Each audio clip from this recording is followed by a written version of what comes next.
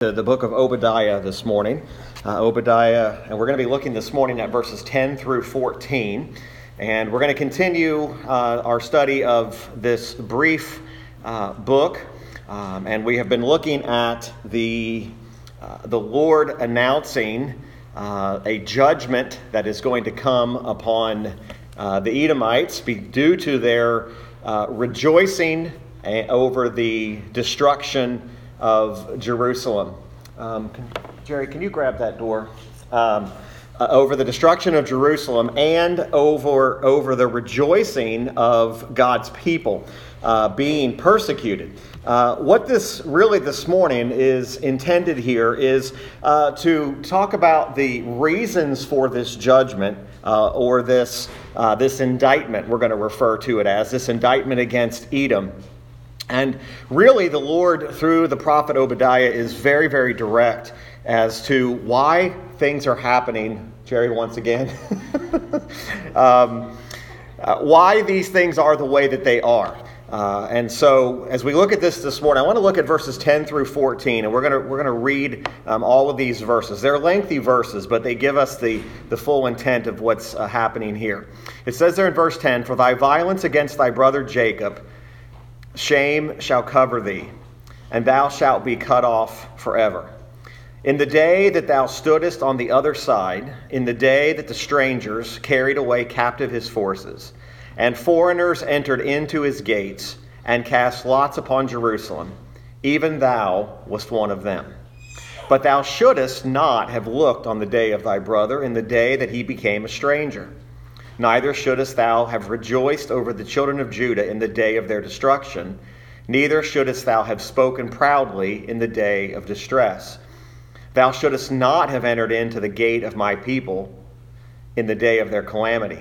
Yea, thou shouldest not have looked on their affliction in the day of their calamity, nor have laid hands on their substance in the day of their calamity.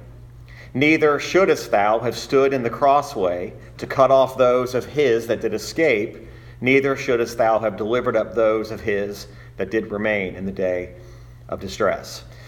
The expression that's kind of at the forefront of our subject this morning is at the end of verse 11. It says, "Thou wast as one of them." Thou wast as one of them. In these verses, we are really seeing the Lord announcing an indictment, or what we might refer to as a summary of charges being read against Edom. These charges are being read because of Edom's rejoicing and participation in the destruction of Jerusalem. What is striking here is the indictment and the summary of these charges is not so much based upon what they did violence-wise, but how they stood back and watched what was happening with joy. In other words, they were not necessarily the main reason that Judah or Jerusalem was under attack or under persecution, but they were bystanders. We hear a lot about that word today, about innocent bystanders. Sometimes the word innocent bystander is used improperly when we say, well, I wasn't really doing the violence, so I wasn't really doing the wrong activity. I was just standing there innocently. That really is an improper use. There really is not an innocent bystander, because that bystander who's standing there is in a way giving or showing his or her approval. We think about the most obvious one in Scripture is Paul standing at the stoning of Stephen. There's no evidence that the Apostle Paul ever picked up, at that moment, that he ever picked up a stone and actually threw a stone at Stephen, that he was actually responsible for the actual death by a stone that he threw.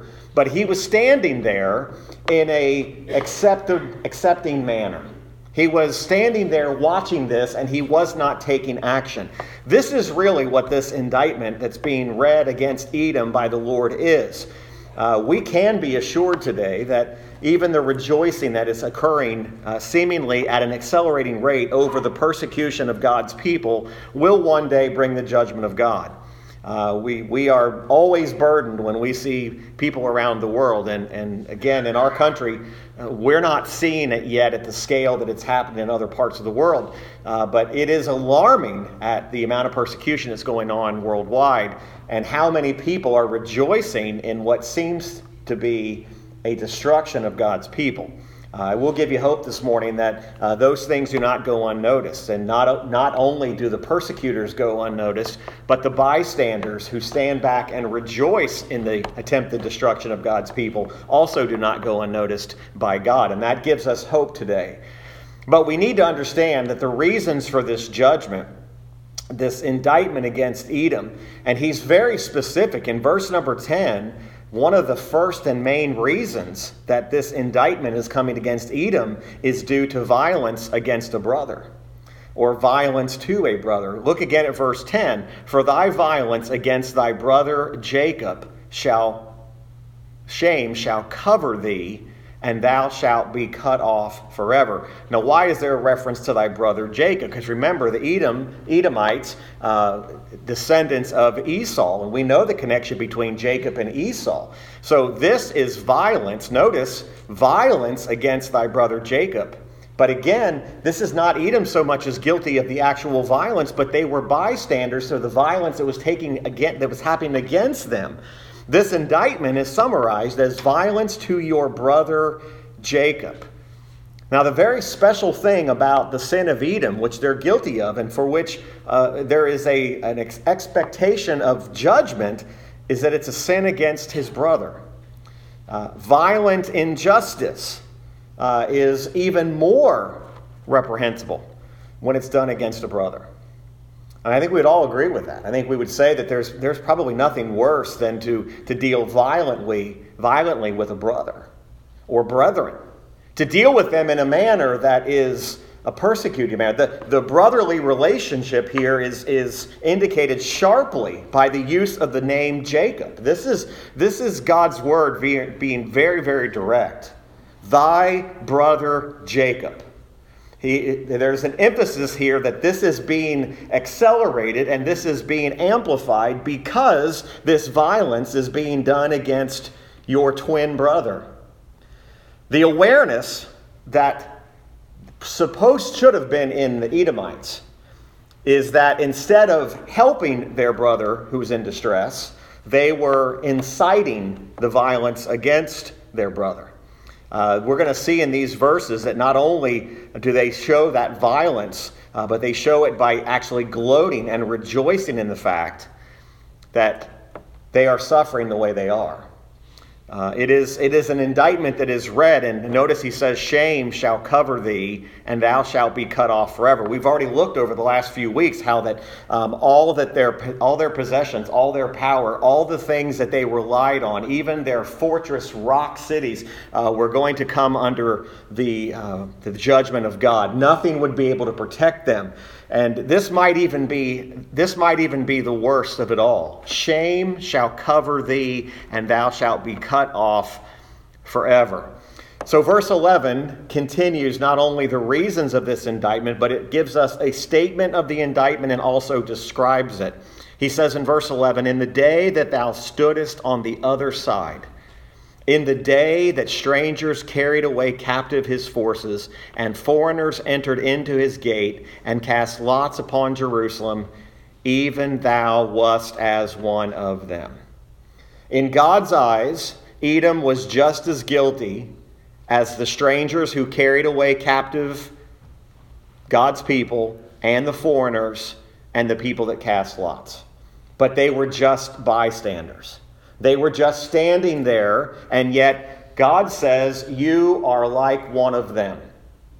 I know we live in a society today that we're getting to a place where sometimes we're afraid to actually get involved. We're afraid to get involved in things, and there are some things I don't believe we have any business being involved in, and that's for another day. There are things that we as believers, there are things that they are not worthy of our time.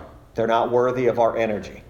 But I will tell you this, that when God's people are under persecution, when the truth of God's word is attempted to be hindered, I believe you and I have a responsibility to stand up and protect the truth of God's word. We have a responsibility to stand up for that which is true. We don't have a biblical responsibility to stand up for a political party. I hope you understand that. You do not have a biblical responsibility to declare what party you are. But you do have a biblical responsibility to stand up for the rights of what God's people and to stand up for the persecution of God's people. And that's what the line is being blurred in our society today. We have some people that are so stirred up about temporal things, but they're not stirred up about the persecuted missionary. They're not stirred up about the violence that's going on against a brother or sister who's overseas or even in our country who's being hauled away for doing nothing more than preaching the gospel of Christ. Folks, it's easy to get our priorities messed up. It's easy to become that quote-unquote innocent bystander. And yet God says, if you're watching my people being carried away, you're just as guilty. Now again, we cannot, you and I hope we know this, we cannot fight all the evil that's in this world. You and I don't have the capability of fighting it all. And sometimes I think we become so driven to destroy all evil, we're not paying attention to the evil around us in which we could take a stand against, and we could stand up against it and say, listen, this cannot be tolerated. Now again, this indictment against Edom, God looked at them and considered them just as guilty as those who were carrying them away captive. Edom was just indifferent to the whole thing. They stood by, they watched. They didn't offer a helping hand to their brother. And it didn't just stop there. After Judah and Jerusalem specifically was conquered by the enemy, then we realize that Edom does join with the enemy, and they take of some of the spoils. Believe it or not, God is actually going to indict them and accuse them of looting. Imagine that. Oh, they weren't the ones who did the original violence, but they came in and they took the possessions of God's people, and they did it. And God says, you're just like one of them. See, it's easy for us to try to draw divisions between who's most guilty. And yet God's word says, to be a bystander here, you're just as guilty. They not only watched, but the Bible says that they cast lots. And if you don't study the history about what it meant to cast lots upon Jerusalem, this is quite alarming. The casting of lots was to determine which prisoners went to which people and which goods went to which people. In other words, you watched this take place as your brother, Jacob, Israel, was being put into captivity. You watched it and didn't do anything about it. Their attitude was not only were they rejoicing over it, but they were expressing their approval. Their attitude, well, this is what Judah deserves. This is what they deserve. And that's that attitude that Edom had, especially towards Jerusalem, that there is an announcement of judgment that's coming upon Edom. Now, I think there's an application here that anyone who does not act against evil according to the possibilities he has, in a sense, makes himself one with that evil.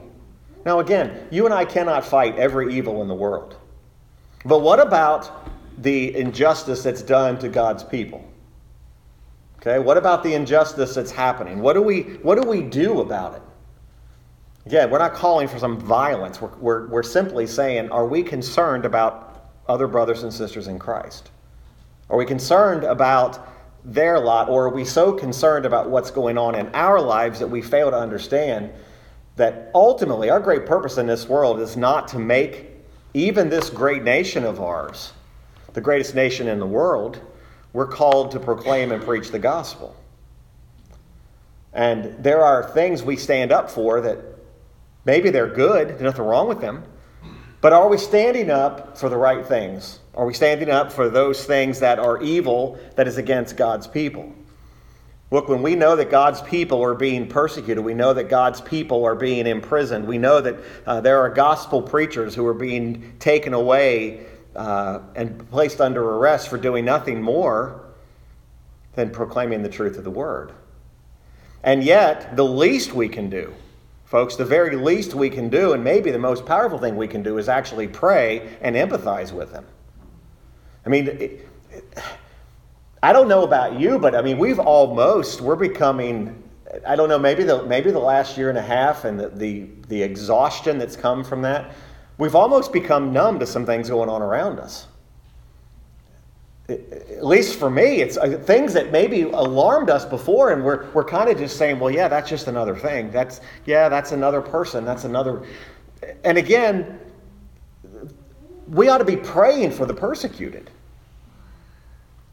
I'm all for praying for, and we're by the way, we're commanded to pray for leaders.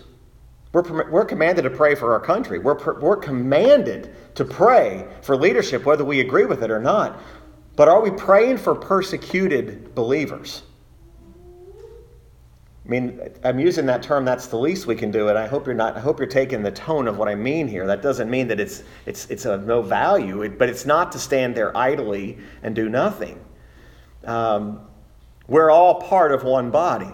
So wherever we have the opportunity, we actually look as to how we can help, right? So this is different than what we just simply say, well, it's none of my business. I'm just going to stand to the side.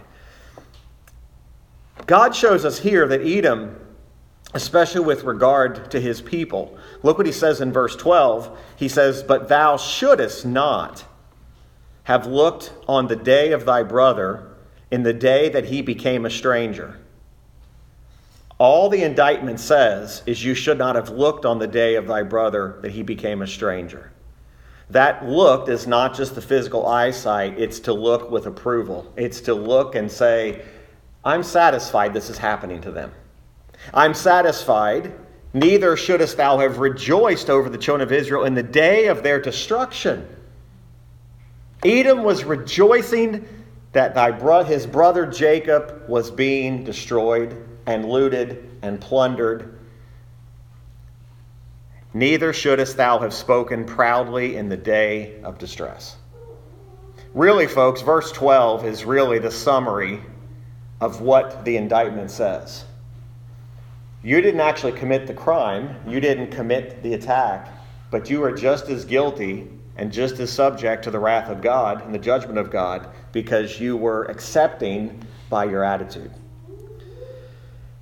Again, we know that this indictment being repeated, verses 13 and 14 kind of add a supplement to this. It's as if, as Obadiah continues to pen these words, more things enter into his mind. Remember, we talked about this. This was labeled in the very first verse as the vision of Obadiah. So Obadiah is writing this, again, by a vision that's being given to him. Again, there's no reason and there is no value of visions in our world today because we have a completed copy of God's Word. But it's almost as if things continued to cross across his mind, and as the Holy Spirit guides him, he writes down these words. This indictment seems to be supplemented with more.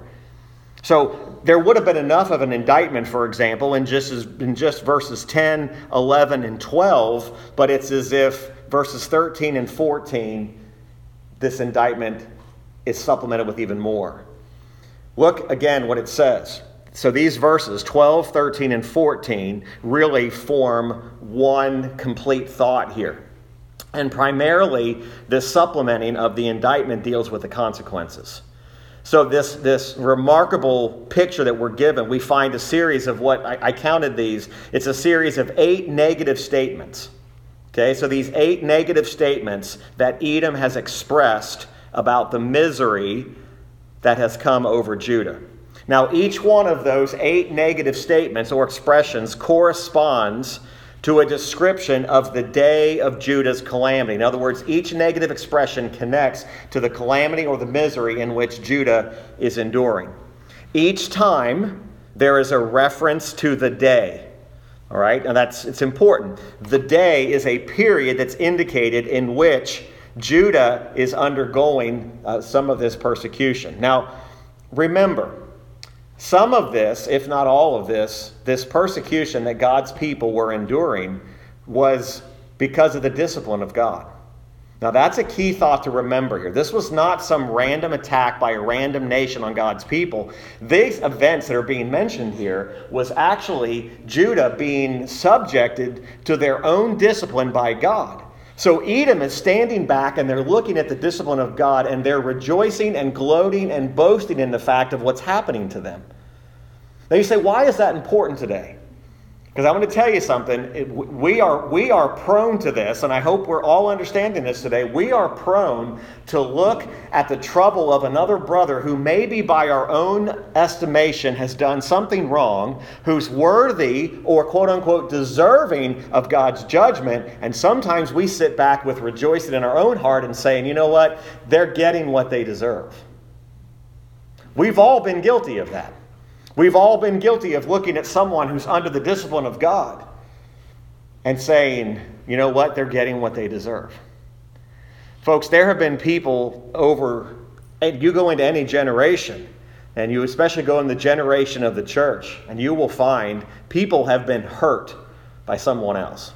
People have been hurt by another brother or sister in Christ. But I'm telling you, we don't have any right to stand on the outside and look at a brother or sister in Christ who's under the disciplining hand of God and rejoice and gloat and say, I'm glad they're getting what they deserve. We understand that what's happening here is that Edom wasn't just indifferent. They were gloating over the misery that Judah was going through. They stood there in groups, in mass. With one commentator put it this way, you can almost see Edom rubbing their hands in pleasure and just laughing or smirking about what was happening. Almost as if they were saying, as the Edomites were watching this is how we like things to be. Now remember, you've got to remember the history that goes back between Jacob and Esau. That's key to understanding part of what is happening here. The very downfall of Judah was making the Edomites happy. With Edom, it didn't just stop at gloating. They also expressed it audibly by boasting, by putting up rejoicing words. Folks, this is what I refer to as the spirit of Edom that can be observed even daily in our own life. This spirit of the Edomite that as we see things happen around the world, there is a rejoicing when some of these brothers and sisters across the world are martyred. There's a rejoicing by whole nations. We're glad those Christians are gone. It's bringing great joy to the enemies of the cross.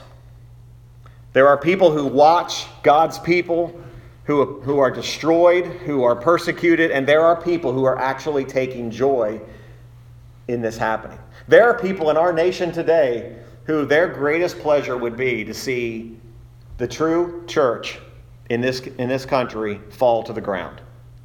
Like it's what they want to see. They want to see the church as we know it. The church that's standing for the true gospel, they want it destroyed. And if it happened, they would rejoice. Not just rejoice, they would have the spirit of the Edomite that is like, great, they got what they deserve. We got rid of all of those hate-filled Christians. Isn't it amazing that true Christianity is being labeled as a message of hate? And yet it is the hate that's trying to destroy Christianity from the ground up.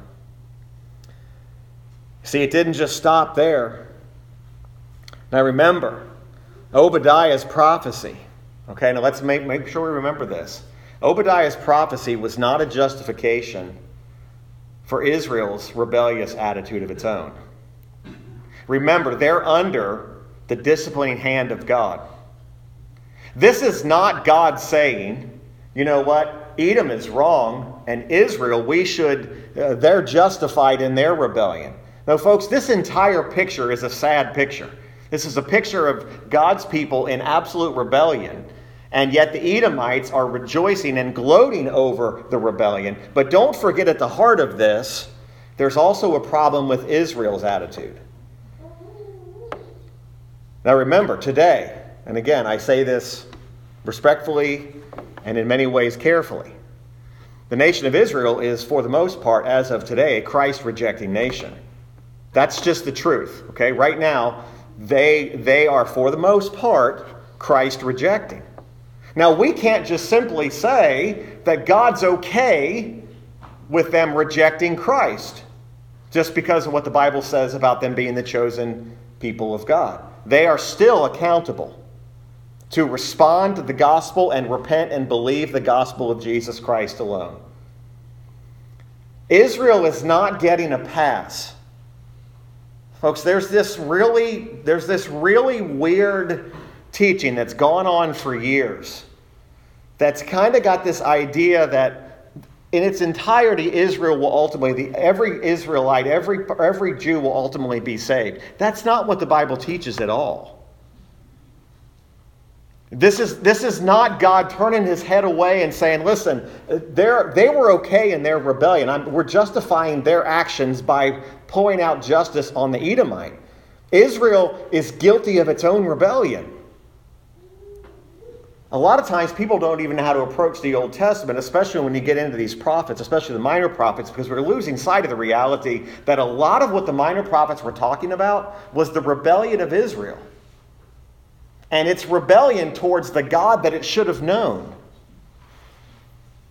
I mean, think about the power in the Apostle Paul's statement in the book of Romans when he says, Jacob have I loved, Esau have I hated. Yet Jacob, for the most part, is a rejecter today of Christ. So there is not a pass being given here. But ultimately, this enmity that Edom is expressing towards Judah, God is judging Edom for that attitude. If you go to Ezekiel 35 for just a moment, I want to show you a principle here. This is God giving us a direction as to boastings against God. In other words, how does God deal with boasting against him? Ezekiel 35, let's look at verse number 10. He says, because thou hast said, these two nations and these two countries shall be mine, and we will possess it, whereas the Lord was there. Therefore, as I live, saith the Lord God, I will even do according to thine anger, and according to thine envy, which thou hast used out of thy hatred against them, and I will make myself known among them when I have judged thee. And thou shalt know that I am the Lord, and that I have heard all thy blasphemies, which thou hast spoken against the mountains of Israel, saying, they are laid desolate, they are given us to consume. Thus with your mouth ye have boasted against me, and have multiplied your words against me, I have heard them. Thus saith the Lord God, when the whole earth rejoiceth, I will make thee desolate. As thou didst rejoice at the inheritance of the house of Israel, because it was desolate, so will I do unto thee. Thou shalt be desolate, O Mount Seir, and all Edomea, even all of it. And they shall know that I am the Lord. Specifically here, the Edomites saw the whole country of Israel and Judah left in a desolate situation. God had used the Babylonians, God had used the Chaldeans, God had used them to carry away the people, ravage the land. So here you have a picture of Edom, the inhabitants of the city and the rock, saying, these two nations, these two countries, all shall be mine and we will possess it. Edom's looking back and saying, because of Israel and because of Judah's desolation, we, Edom, are going to take it. God is responding to that, saying, God's still there. He would never allow them to lay hold of his possession. From this one incident, we look and see that whatever may be the nations and the devices and the people, the enemies of the people of God, this is the effectual barrier. God says, this is my heritage. This is my land. These are my people. We have the assurance that there is a protection of God's people ultimately, so that God's people will never ever fully be destroyed. Now again, before we condemn Edom, and folks, there are more than one occasion in the Bible where it's very easy for our old, wicked, nasty pride to rise up and look and say, I can't believe how wicked and awful the Edomites were. And by the way, their actions should be condemned. But folks, we need to examine ourselves honestly. Okay, this is an application. We need to examine ourselves honestly. Does the spirit of the Edomite rise up in our hearts from time to time. And what I mean by that is, do we sometimes find some inner satisfaction? We may not say it verbally. We may not even express it. Nobody may see it. But do we express an inner satisfaction or an inner attitude of rejoicing when someone else is in trouble? I had to think about this really hard this morning. Because how quickly does that attitude of, I'm so glad someone's getting what they deserve, rise up in us? And it can be a lot of things. And we're living in a world where people are just, I don't mean to keep badgering this, but people are just expressing their opinions publicly now, and we see it. Things I would never have known about people before, people now publicly broadcast it. And it angers you because you see, how does someone think and feel that way? And sometimes, if we're not careful, our old heart gets drawn into this, and we get drawn into this idea, and we say, you know what that person really needs, forgive the expression, really needs God to bring them down to size. Now again, maybe I'm confessing to you a struggle of my own, but I suspect we've all had that spirit in us where we, in some even small fashion, we rejoice in the downfall of someone else who had a difference of opinion than ours. Folks, this is why you see some churches being ripped apart at the very seams, is because you've got brethren, because of a difference of a point of view about something that doesn't matter, is ripping the church apart. There are churches who are now closed over opinions about things that didn't matter. Things that were not any value for the eternal glory of God. I said this months ago when we were in the middle of this thing. I said, there is some, and this is not a prophecy, this is just, you could see it. This was going to result in a great purging of the church. And it has. This year and a half has, you look around the country, and if you really do some in-depth research, look at what's happened to a lot of churches. There are people that have abandoned it altogether. They're gone. They're not coming back. And I'm not talking about heretical churches. Because I'm telling you, what has me really burdened is the heretical churches are on the increase. They're growing. But the true churches, there's a struggle. And again, when you get to the heart of what's happening here, you've got brethren who are wishing bad on another person because they had a different point of view about something. I'm not going to waste our time today about saying what those point of views may have been recently, because we all know what they are. But yet, is that really a reason to have a spirit of an Edomite, is because someone has a different point of view than I have? I would say no. But look again at verse 13. He says, "Thou shouldest not have entered into the gate of my people in the day of their calamity." What does that mean? Entered into the gate. This is a reference to the looting. Although Edom did not help conquer Jerusalem, they appeared at the gate that's aptly and specifically called my people. This is God's word. You should have not entered into the gate of my people in the day of their calamity. They didn't help conquer Jerusalem itself, but they did help to loot the city. They were eager to share in the downfall and to take of the spoils.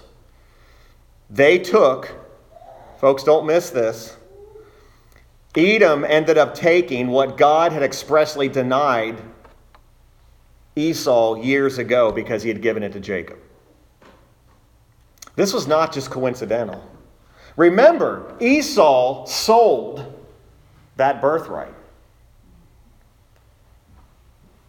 This is not just a one-time event that is one day Esau just raised up through as Edom and raised up against Jacob. This was a long-standing hatred. So they took active part in the looting. They took an active part in taking the possessions. They rejoiced in the suffering of Judah. The pain of Edom's amusement of this. This is similar to finding someone who's already in misery and just driving them and kicking them even more while they're already down.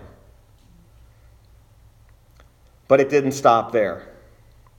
He says, not only, yea, thou shouldest not have looked on their affliction in the day of their calamity, nor have laid hands on their substance. That's the looting in the day of their calamity. Remember the negative statements, in the day of distress, in the day of their calamity, in the day of their affliction, in the day, all these things point to specific times. Neither shouldest thou, verse 14, have stood in the crossway to cut off those of his that did escape. Neither shouldest thou have delivered up those of his that did remain in the day of distress. Edom did choose to continue a further mischief against Judah. They had an unquenchable hatred towards the people of God. There was nothing at this point they would not do, and nothing they would not inflict. Edom is indicted because it didn't do anything. As God said, they were as one of them. They were bystanders. Now again, the main point today is not for you and I to examine our own life and say, what am I a bystander in? But I am showing us a principle from Scripture that says, listen, God is emphasizing this.